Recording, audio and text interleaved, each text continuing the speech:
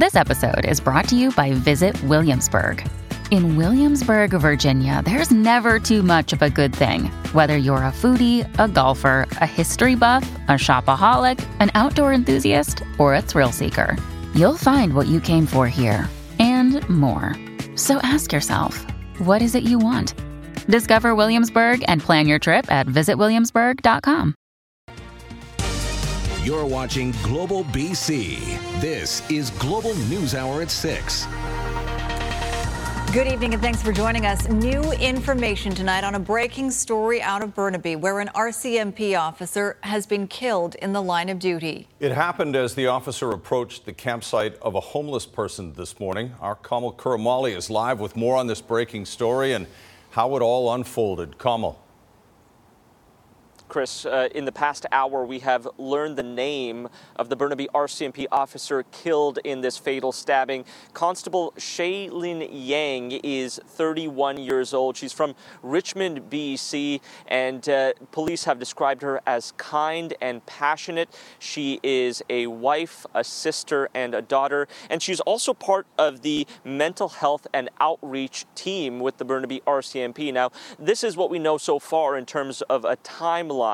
At around 11:05, Constable Yang was stabbed this morning. Now, multiple residents told me they heard gunfire as well. The officer died in hospital. We're still trying to collect details about her, but we know she was assisting bylaw officers with a call to a homeless campsite at a park. Our Global News cameras could see one lone orange tent almost directly behind the parking lot of the Burnaby School District headquarters. Now, neighbors also say that small tent has been there for weeks at the very least. Some have said at least a few months, but that there's no encampment or multiple tent-like structures at the park, just that one lone tent. Meanwhile, several police services are taking the time to remember Constable Yang.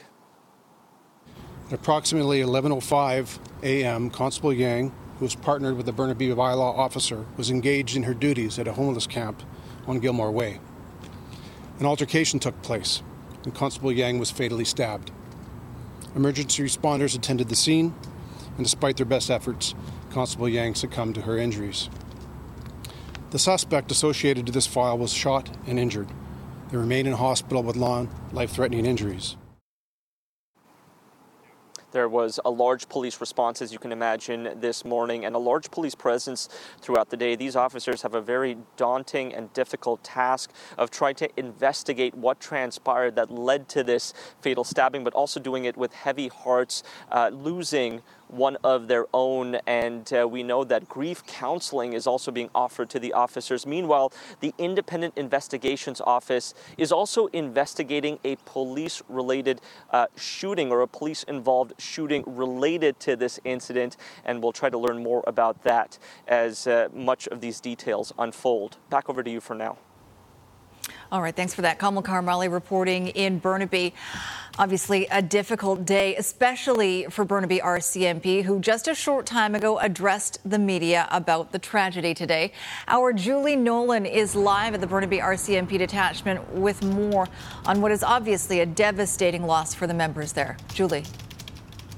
Yeah, Sophie, there is profound sadness here with the investigation of the death of this officer being called one of the most heart-wrenching duties that an officer ever has to undertake when it's one of their own. Flags have been lowered to half-mast, and we saw officers and their leaders experiencing visible signs of grief. They talked fondly about Constable Shaylin Yang, just 31 years old and only serving here for 3 years. The chief superintendent says the entire department is struggling to come to terms with her death. Here's what was said about her passion for serving others. Constable Yang lived in Richmond, and she was an active volunteer. She started her career volunteering part-time in the city of Richmond and later full-time in that city. In 2019, she became a police officer in her depot in June of that same year. She graduated in December as a member of Troop 8 and was posted to Burnaby Detachment. She was a loving wife, a sister, and a daughter. Officers are expressing sincere condolences to her family, adding that she paid the ultimate price for her service. And as you can imagine, this kind of death hits officers quite hard, as Kamal mentioned, and so counseling and other supports are being offered to them. Back to you. All right, thanks for that, Julie Nolan. Reporting at the Burnaby RCMP detachment, and that photo of Constable Shaylin Yang just released by the Burnaby RCMP. Again, 31 years old, described today as a wife, a sister, a daughter, and killed in the line of duty today. All right, Keith Baldry is standing by live now. And Keith, Public Safety Minister Mike Farnworth got quite emotional today talking about this case. Public safety was a big issue. Many people voted that way during the recent civic elections, and also the Premier weighed in on this case today as well. Yeah, this isn't a political thing here today. Even though street crime and random violence has been the dominant political issue in this session today, this was basically a moment of shock for MLAs here when they found out about this senseless slaying. We did catch up to Public Safety Minister Mike Farnworth, who's the number one in charge of policing. He did get emotional, and Premier John Horgan, again, as he was about to leave office, expressing his concern and his sympathy for the victim's family. This is absolutely awful, horrible, terrible tragedy. We have thousands of men and women in uniform, police officers who go about their job every day, protecting people in our province. And this is absolutely the worst news that could happen. And our hearts go out to the officer's family, the friends, the police officers every day who put their lives on the line. This is just absolutely the worst thing that could happen. We ask these people, men and women, to go where we would not go ourselves, and we need to stand with them. And my deepest condolences to the family and all of the colleagues within the RCMP and public safety and law enforcement across the province. These are the days when families go, have we made the right choice? And I say thank you for your continued service and your continued commitment to protecting British Columbians. I also talked to two other Burnaby MLAs today, Childcare Minister Katrina Chen and Speaker Raj Chauhan. Again, both of them in shock of what's happened in their community. They're both representing Burnaby, and they too expressed their condolences to the member's family here. Quite a shock at the BC Legislature today. Yeah, those thoughts coming in from all over the place. Thanks, Keith. Jagmeet Singh, leader of Canada's NDP and member of Parliament for Burnaby South, saying this in a tweet this afternoon. Heart-wrenching news today of the killing of an RCMP officer in Burnaby. My condolences to their fellow officers, family, and loved ones. This is an unimaginable loss in the line of duty. And of course, it's very rare to hear about an officer dying in the line of duty in this province. But one former Mountie and longtime member of the Burnaby RCMP knows all too well the dangers on the job. I was shocked. I mean, I recall the same sort of experience a number of times during my career. It leaves you very empty, and it's hard to describe it. It's one of those feelings you don't want to ever have again, but they do occur. Well, back in 1977, I was shot and held hostage for about 3.5 minutes with my own service revolver. It was an experience that I can tell you changed my life and changed the way I viewed things. Just maybe, say a prayer for the police officers that are there today that have survived this, but are going to go through a lot in the coming weeks.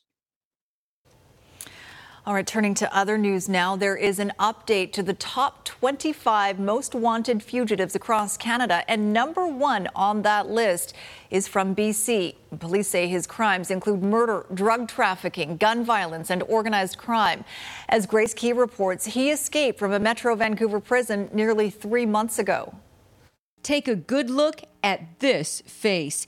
Information leading to his arrest could net you up to $250,000. It's an unprecedented reward for BC. But we also know that $25,000 or $250,000 is a lot of money.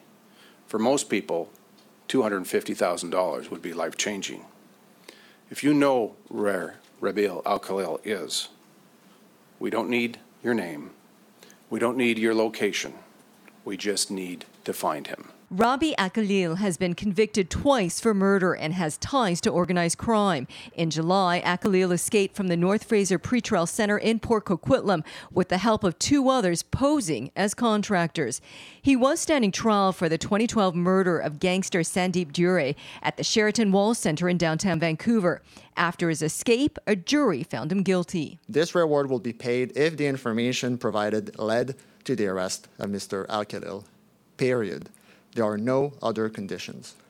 And as always, you'll get your money quickly. But don't forget, all our rewards expire.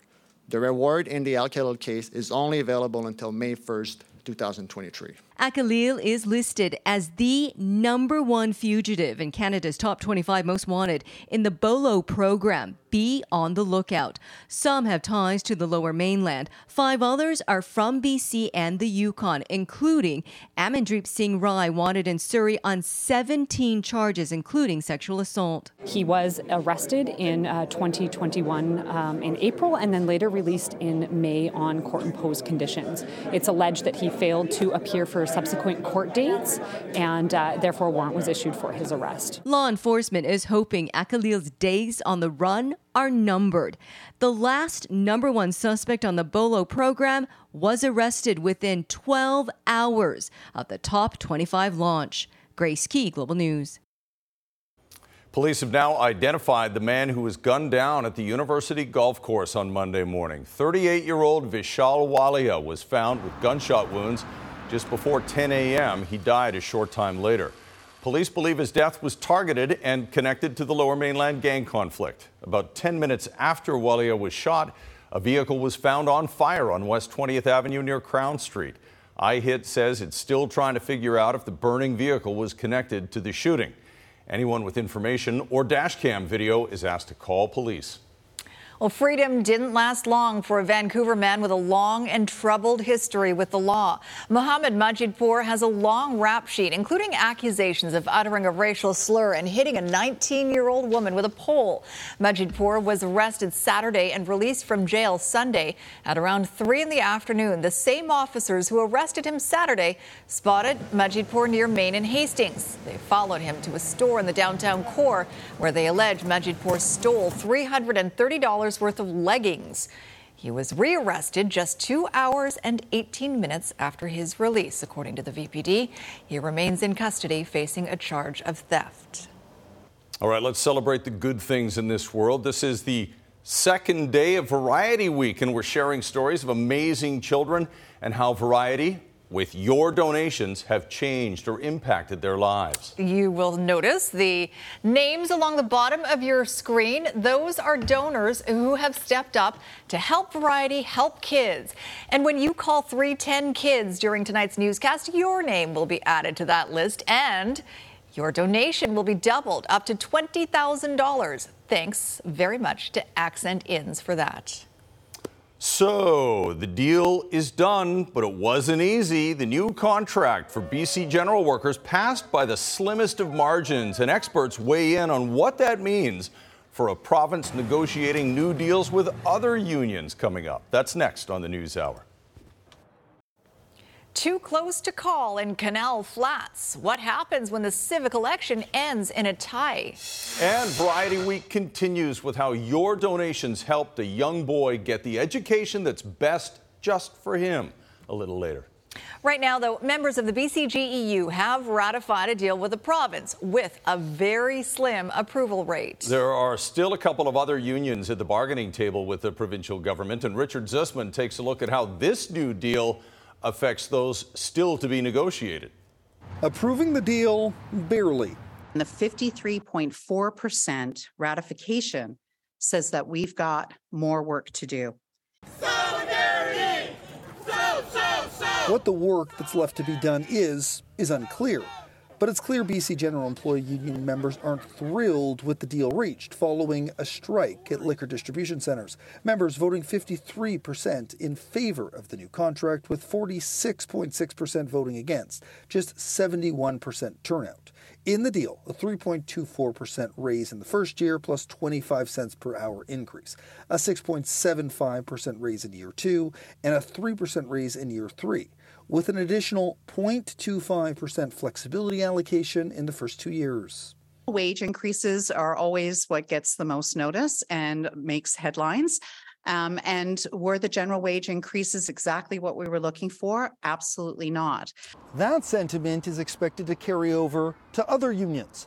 While the BCGEU and the BC Hospital Employees Union do have ratified 3-year deals, the teachers don't. And the BC Teachers Federation was back at the negotiating table Tuesday.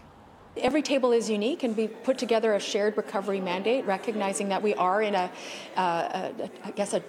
inflationary time right now. The ability to pay versus what may be asked for is going to have to intersect at some point and get very difficult for the government. What do we need? More nurses! When do we want it? The BC nurses are also working without a deal. Those negotiations will unfold this fall with a potential both teachers and nurses could be looking at job action or strikes. You add into the mix one of the NDP leadership candidates' commitments to nurses within their platform, and the expectation level, I think, will start to rise, and then the Me Too clauses all start to kick in. Those Me Too clauses would mean other public sector unions get the raise as well, setting up those possible expectations that could cost the province billions of dollars. Richard Zussman, Global News, Victoria. All right, now to the contentious NDP leadership race. And Global News has obtained an internal document recommending that BC NDP leadership hopeful Anjali Appadurai be disqualified from the race. Now, though, the party executive has to decide what to do with that recommendation. Richard Zussman is live with the breaking details on this story. Richard. Sophie, we just obtained this document here. It outlines the recommendations from Elizabeth Call. She is the Chief Electoral Officer in this leadership race. And in it, as you mentioned, she recommends that Appadurai gets disqualified from the leadership race. There will be a vote tomorrow, just after 6 o'clock, of the Provincial Council. The expectation is that they will vote in favor of the recommendation. That would mean that David Eby will become the next Premier of British Columbia. Let me read to you a little bit of the recommendations under the section disqualification, because no other remedy can adequately address the failings and breaches of the Appadurai campaign in this leadership election contest. The CEO has reached the difficult conclusion that Ms. Appadurai should be disqualified as a candidate. In their opinion, the improper coordination with third parties, primarily Dogwood, played such a significant role in the Appadurai campaign that it is impossible to create a level playing field at this point, and thus impossible to restore the leadership election campaign to a state of integrity in which I could have confidence. There was also a consideration given to disqualifying all of the NDP members signed up after August 7th, but ultimately Cole concluded that many legitimate people joined the party at that point, and it would become extremely complicated. We'll obviously, Sophie, have a lot more on this tomorrow, especially from how that vote goes. But it looks like by tomorrow evening, we could have a new Premier of British Columbia, at least in name. And I somehow doubt that'll be the last we hear of Anjali Appadurai, no matter what happens tomorrow. All right, thanks for that, Richard. And just ahead, owners who lost their dream homes suffer another setback. I have not been living here for over 3.5 years now. His $1 million views now worthless. Why residents forced to abandon the neighborhood are now being sued by their government. Also tonight, a one-on-one interview with Vancouver Mayor-elect Ken Sim, who might get some help from Surrey to fulfill a major campaign promise. Traffic is steady both ways at the Patello Bridge tonight, with just a bit of congestion on the Columbia on-ramp to head south. Through a charitable partnership between Kermac Cares for Kids and Surrey Memorial Hospital, when you choose Kermac Collision and Auto Glass, you also support the Surrey Memorial Children's Health Centre. I'm Trish Jewison in the AM 730 in the Global Traffic Centre. This portion of the program is brought to you in part by Accent Inns. Stay different, stay real.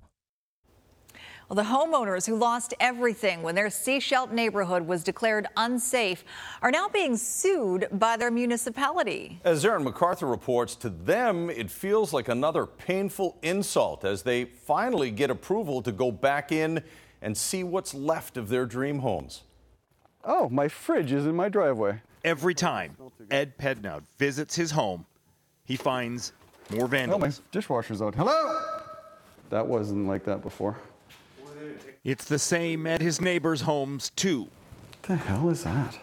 A chain link fence around his neighborhood keeps everyone out except the looters. You get desensitized when you come in here, and you look at it every once in a while. It just looks like somebody else's house after a while. Outside, the damage is harder to see, but the roads have buckled, stairs have shifted, the ground remains unstable.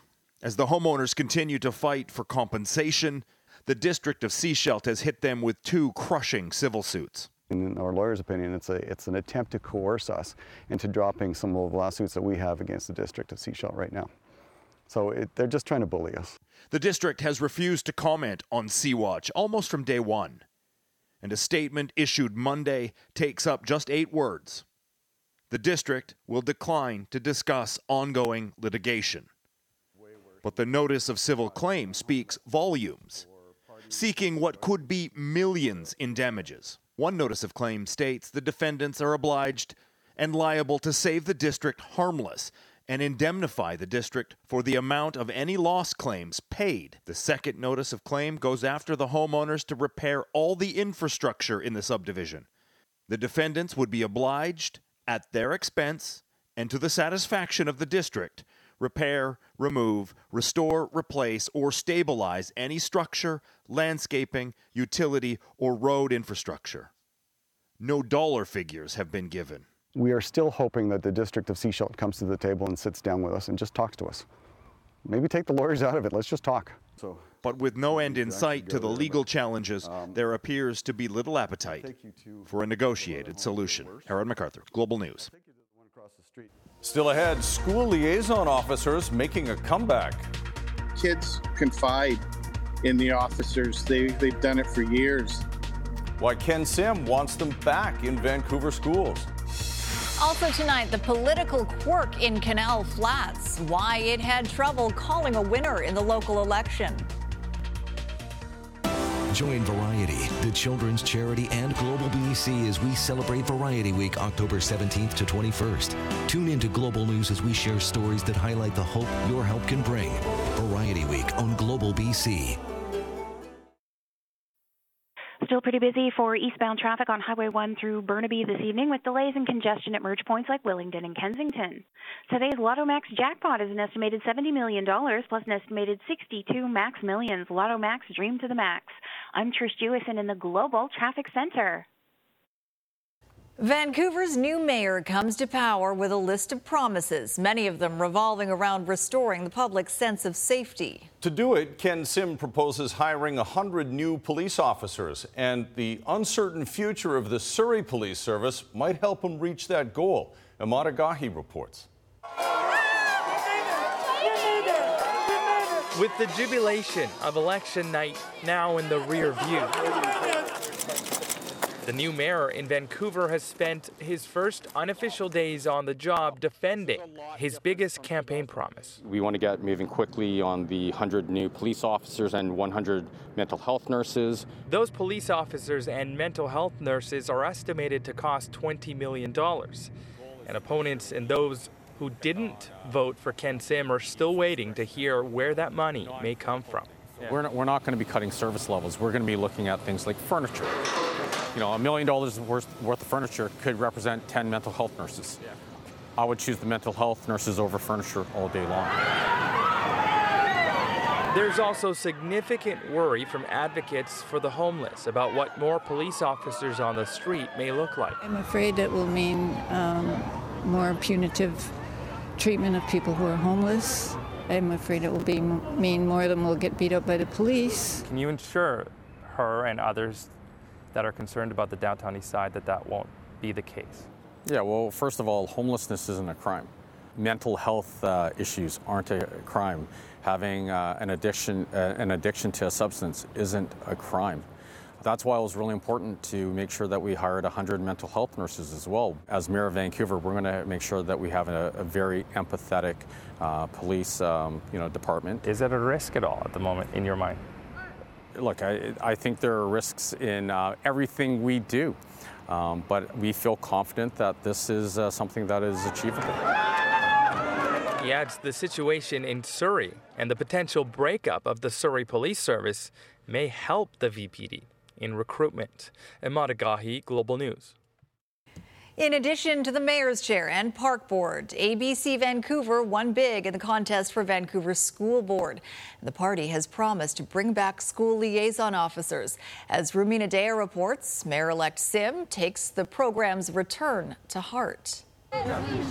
Communities divided over cops in schools. The school liaison officer program dumped by the Vancouver School Board last year, but the city's new mayor is resuscitating it. I was one of the kids that benefited from the school liaison officer program when I was growing up. Speaking from experience, Ken Sim believes the program is positive and effective. The gangs targeted the Asian kids in grade 8, grade 9, and 10. And if it wasn't for the school liaison program, I would have been in a lot of trouble.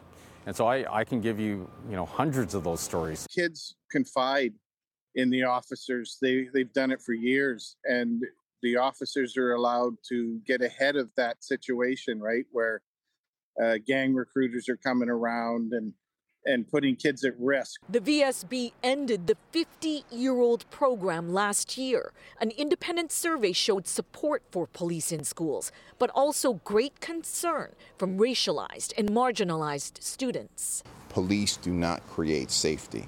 Parent and community advocate Parker Johnson says there's no solid evidence the program improved safety for students. Across North America, there's been a push to remove police from schools and to reconstitute other notions around how do we create safety in schools, whether it's increasing the number of counselors, whether it's looking at things like restorative justice. The Vancouver School Board and the Vancouver District Parent Advisory Council refused our requests for on-camera interviews on this very important issue, both essentially saying they will give the new school trustees time to settle in.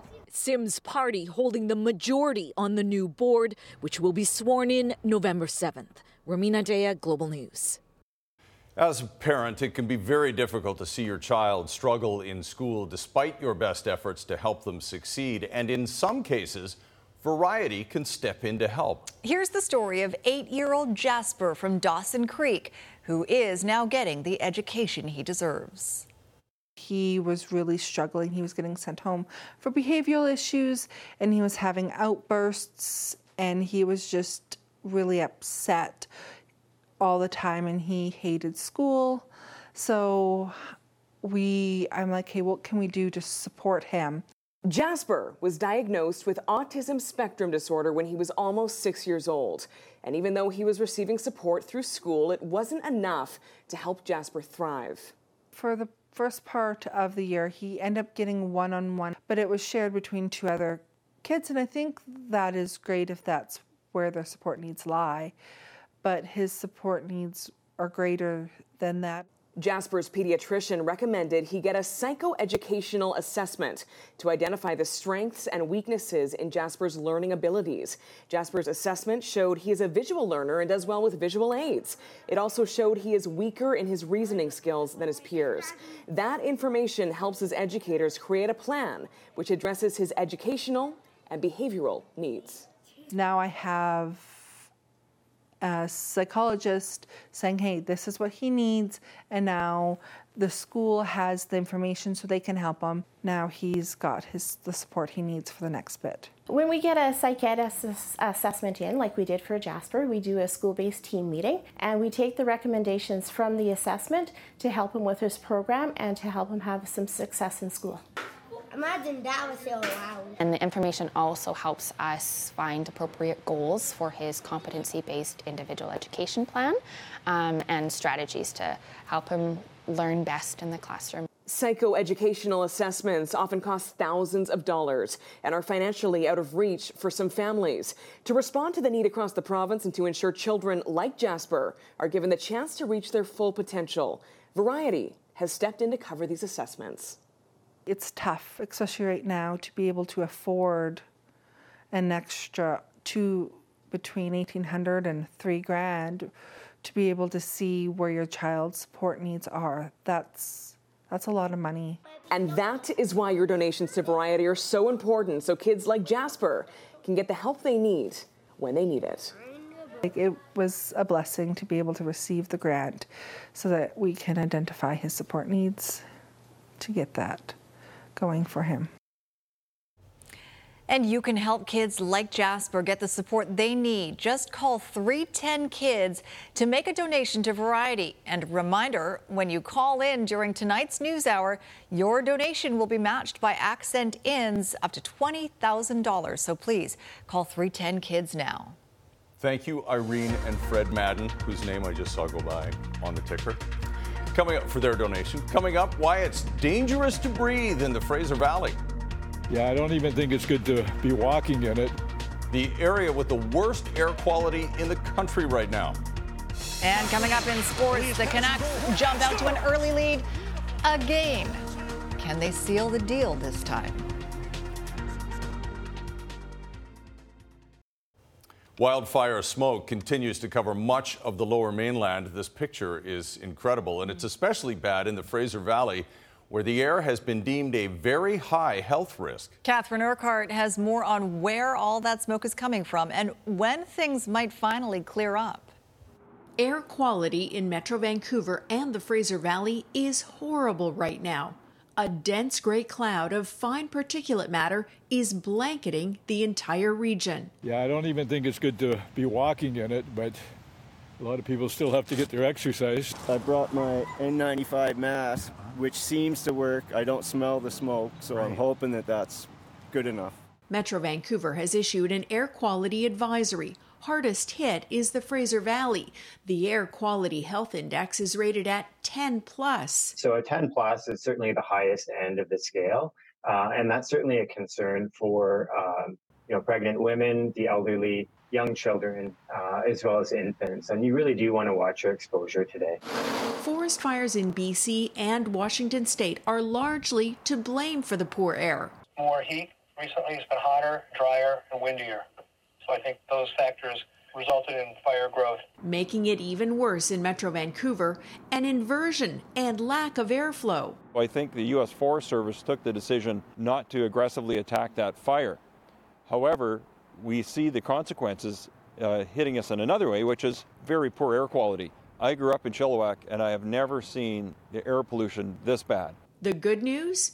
Experts believe our air will improve substantially later this week. So really we're watching Thursday for an improvement in air quality. So the improvement will probably start around noon in Metro Vancouver and then move into the Fraser Valley through the afternoon. So really Friday we're looking at a significant improvement in air quality. Until then, vulnerable individuals are advised to stay indoors and limit physical activity.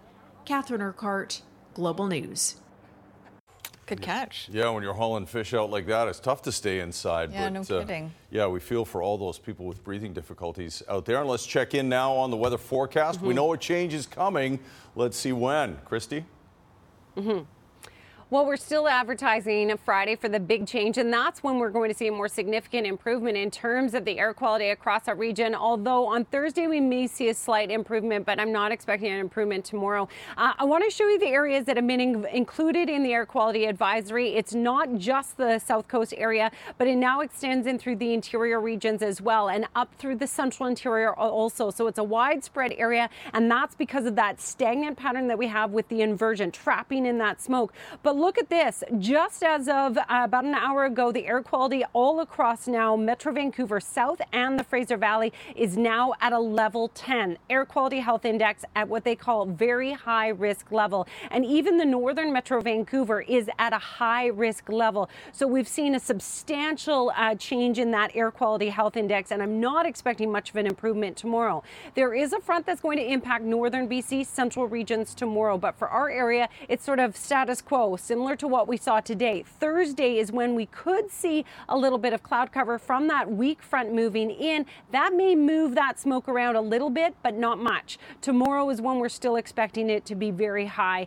Thursday, bit of improvement, but more significant improvement expected on Friday. So expect sunshine with that smoke. Temperatures will range from about 18 to 19 degrees. We may see some areas inland warm up a tad more to 20 degrees. But overall, Friday, we're going to see a massive drop in temperature. Rainfall will push in, and that opens the door for more fall-like weather. Although I urge you to remember, over the weekend, it's not looking like a soaker. It looks like we could still enjoy some sunshine over the weekend, but it certainly is going to be cooler. Here's a look at the Agassiz area from today. Thank you to Liz Lynch, showing the smoke widespread all across the region.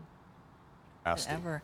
By the way, good job on matching your wardrobe to the sunset. Again, Christy, I don't know how you do that. Perfect tonight. Well, you're welcome. It looks really good. You got to check the air check after, because it's really quite something. All right, Squire's here with a look ahead to sports. If I just feel like Canuck Nation is going to be triggered by what you have to say about that. I'm sure they're already aware of it. I'm sure they're already aware it happened again. I think you already know what I mean. Also, the recovery of Nathan Rourke continues. He won't play this Friday's game, but he could play the following Friday against Winnipeg. There's a very good chance he could be dressing and playing the next week. And if he does play that game, that could mean that he'll be ready to play a full game by the time playoffs arrive. Also coming up, why the chief elections officer in Canal Flats felt a little bit of panic when all of the votes were counted on Saturday.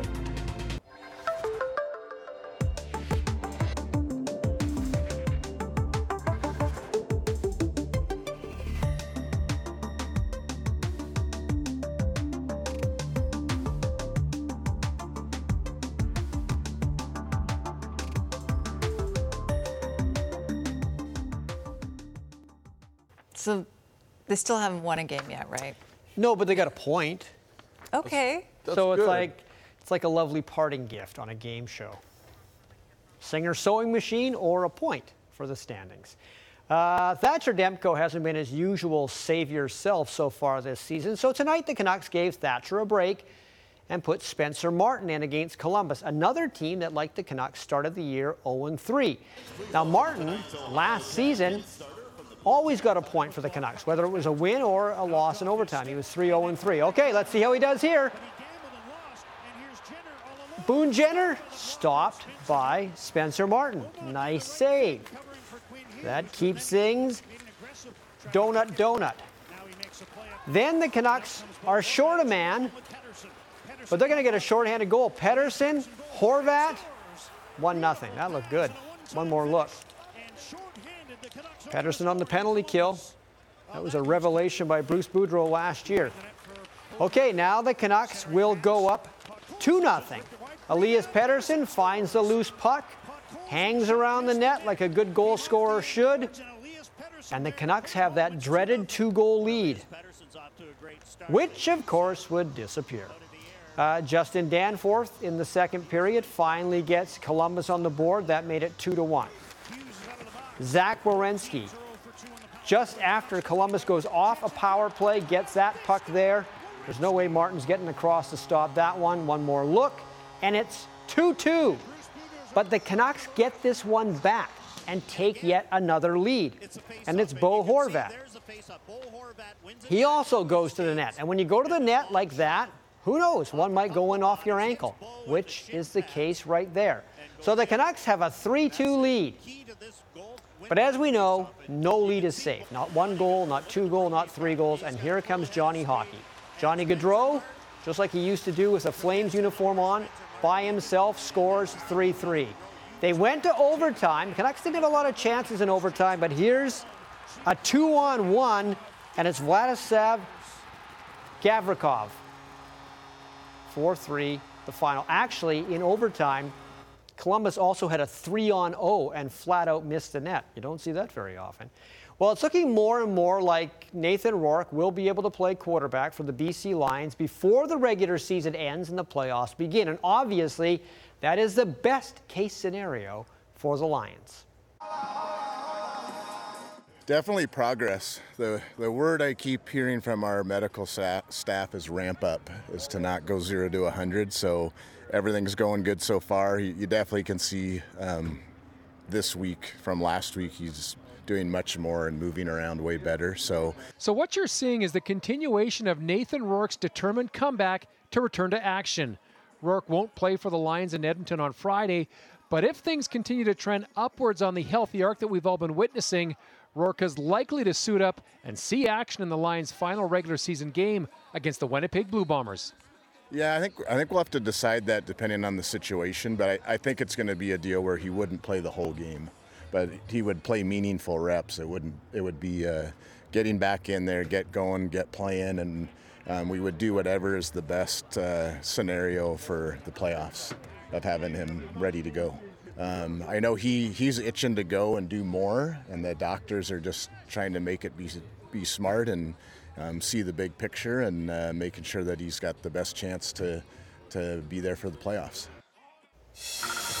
The Vancouver Whitecaps gave Luis Martins a new contract running through the 2024 season. They also picked up the options for next season on Ryan Raposo, Julian Gressel, Sebastian Berhalter, and also keeper Isaac Bulmer. Right now, Vancouver has 22 players signed for next year. There will be more. Canada-Tanzania today at the U17 World Cup. Canada had to win this game. And early on, Annabelle Chukwu gets taken down in the box. So that's a penalty kick for the Canadians. Amanda Allen steps up and deposits this. And Canada leads 1-0. But unfortunately, a bit of a scramble off a corner kick here. Veronica Mapunda will score for Tanzania. 1-1 is not the result Canada needed, so they are out of the Under-17 World Cup. And finally, to the Bronx. Yankee Stadium Game 5 rained out last night. Winner takes on Houston. And it's Aaron Judge finally sentencing Cleveland to a winter vacation, and the Yankees get to go to the next round. There you go. What an end. All right, thank you very much, Squire. Up next, the conundrum in Canal Flats. Still waiting to find out who their new mayor is. Well, the civic elections are over, and people across BC now know who their mayor will be for the next 4 years, except for residents in one town where the mayoral candidates are tied. Yeah, it's a bit of a political pickle that could end up getting solved the old-fashioned way. Kylie Stanton reports. I had to do something to help the people understand who I am and what I'm about. The campaign is over and the votes have been cast. But Doug McCutcheon is going to have to wait a little while longer to find out whether he's done enough to secure the top job in Canal Flats. Over 300 people voted, and so it just seemed to be totally unusual. The community he's hoping to serve can barely believe it. It's shocking, actually. It was quite a surprise. The small village, located 26 kilometers south of Fairmont Hot Springs, has an estimated 661 eligible voters. 318 cast a ballot in last weekend's election. That's a turnout of more than 48%. But in a rare twist, the results for mayor were split right down the middle. 2 spoiled ballots, and the count was 156 at the end for each. According to the Local Government Act, Section 149 requires a judicial recount in provincial court within 13 days of the election. If there is still a tie, the results will be determined by a draw. The name will be drawn out of a box and the winner declared right there. And it wouldn't be the first time. Back in 2018, when Peachland's mayoral candidates Cindy Fortin and Harry Goff were tied at 804 votes apiece, their names were put into a box. I declare Cindy Fortin elected as mayor. Fortin's was polled, and Goff Congratulations. graciously conceded. While those are the rules, voters here aren't so sure leaving it up to chance is the best approach. Seeing as it's a tie, I think it should be a revote. See if we could actually get more people over. It'll be interesting to see what happens. McCutcheon was running against Mark Doherty, who told Global News he preferred to defer his comments until a winner is officially declared. And while McCutcheon admits he would like to see voters return to the polls a second time, the rules are the rules. And he's happy to play by them. It is what it is, and we need to live with it and move on. Kylie Stanton, Global News. Very good outlook on everything. Good luck to both. They could just flip a coin, but shootout. Penalty like kick. at the That's World a good Cup. one. How about one of these? Good one. Arm wrestle. See what we'll bring you the results when we finally get them. All right, before we leave you tonight, we want to update you on our Variety Week Kid Count. Yeah, thank you very much for your donations tonight. We've raised over $360,000 so far, which means Variety will be able to help 145 kids. And you still have an opportunity to donate. So get that number higher if you can. Go to variety.bc.ca or call 310-KIDS. That's easy enough. But if you call tonight, your donation will be matched by Accent Inns. Thanks to them for being a part of this. All right, Christy Gordon with the matching sunset sweater tonight. Final word on the weather forecast.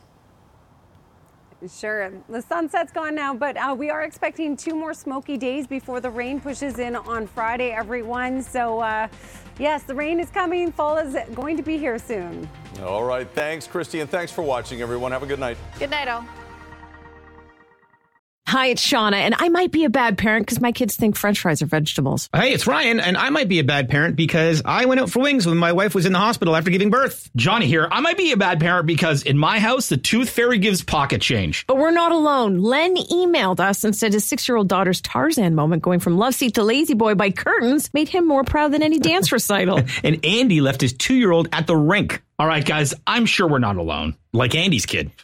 For stories and confessions like this, make sure you check out our podcast. It's called Bad Parents, and it's available wherever you get your podcasts. I left a glove at the rink.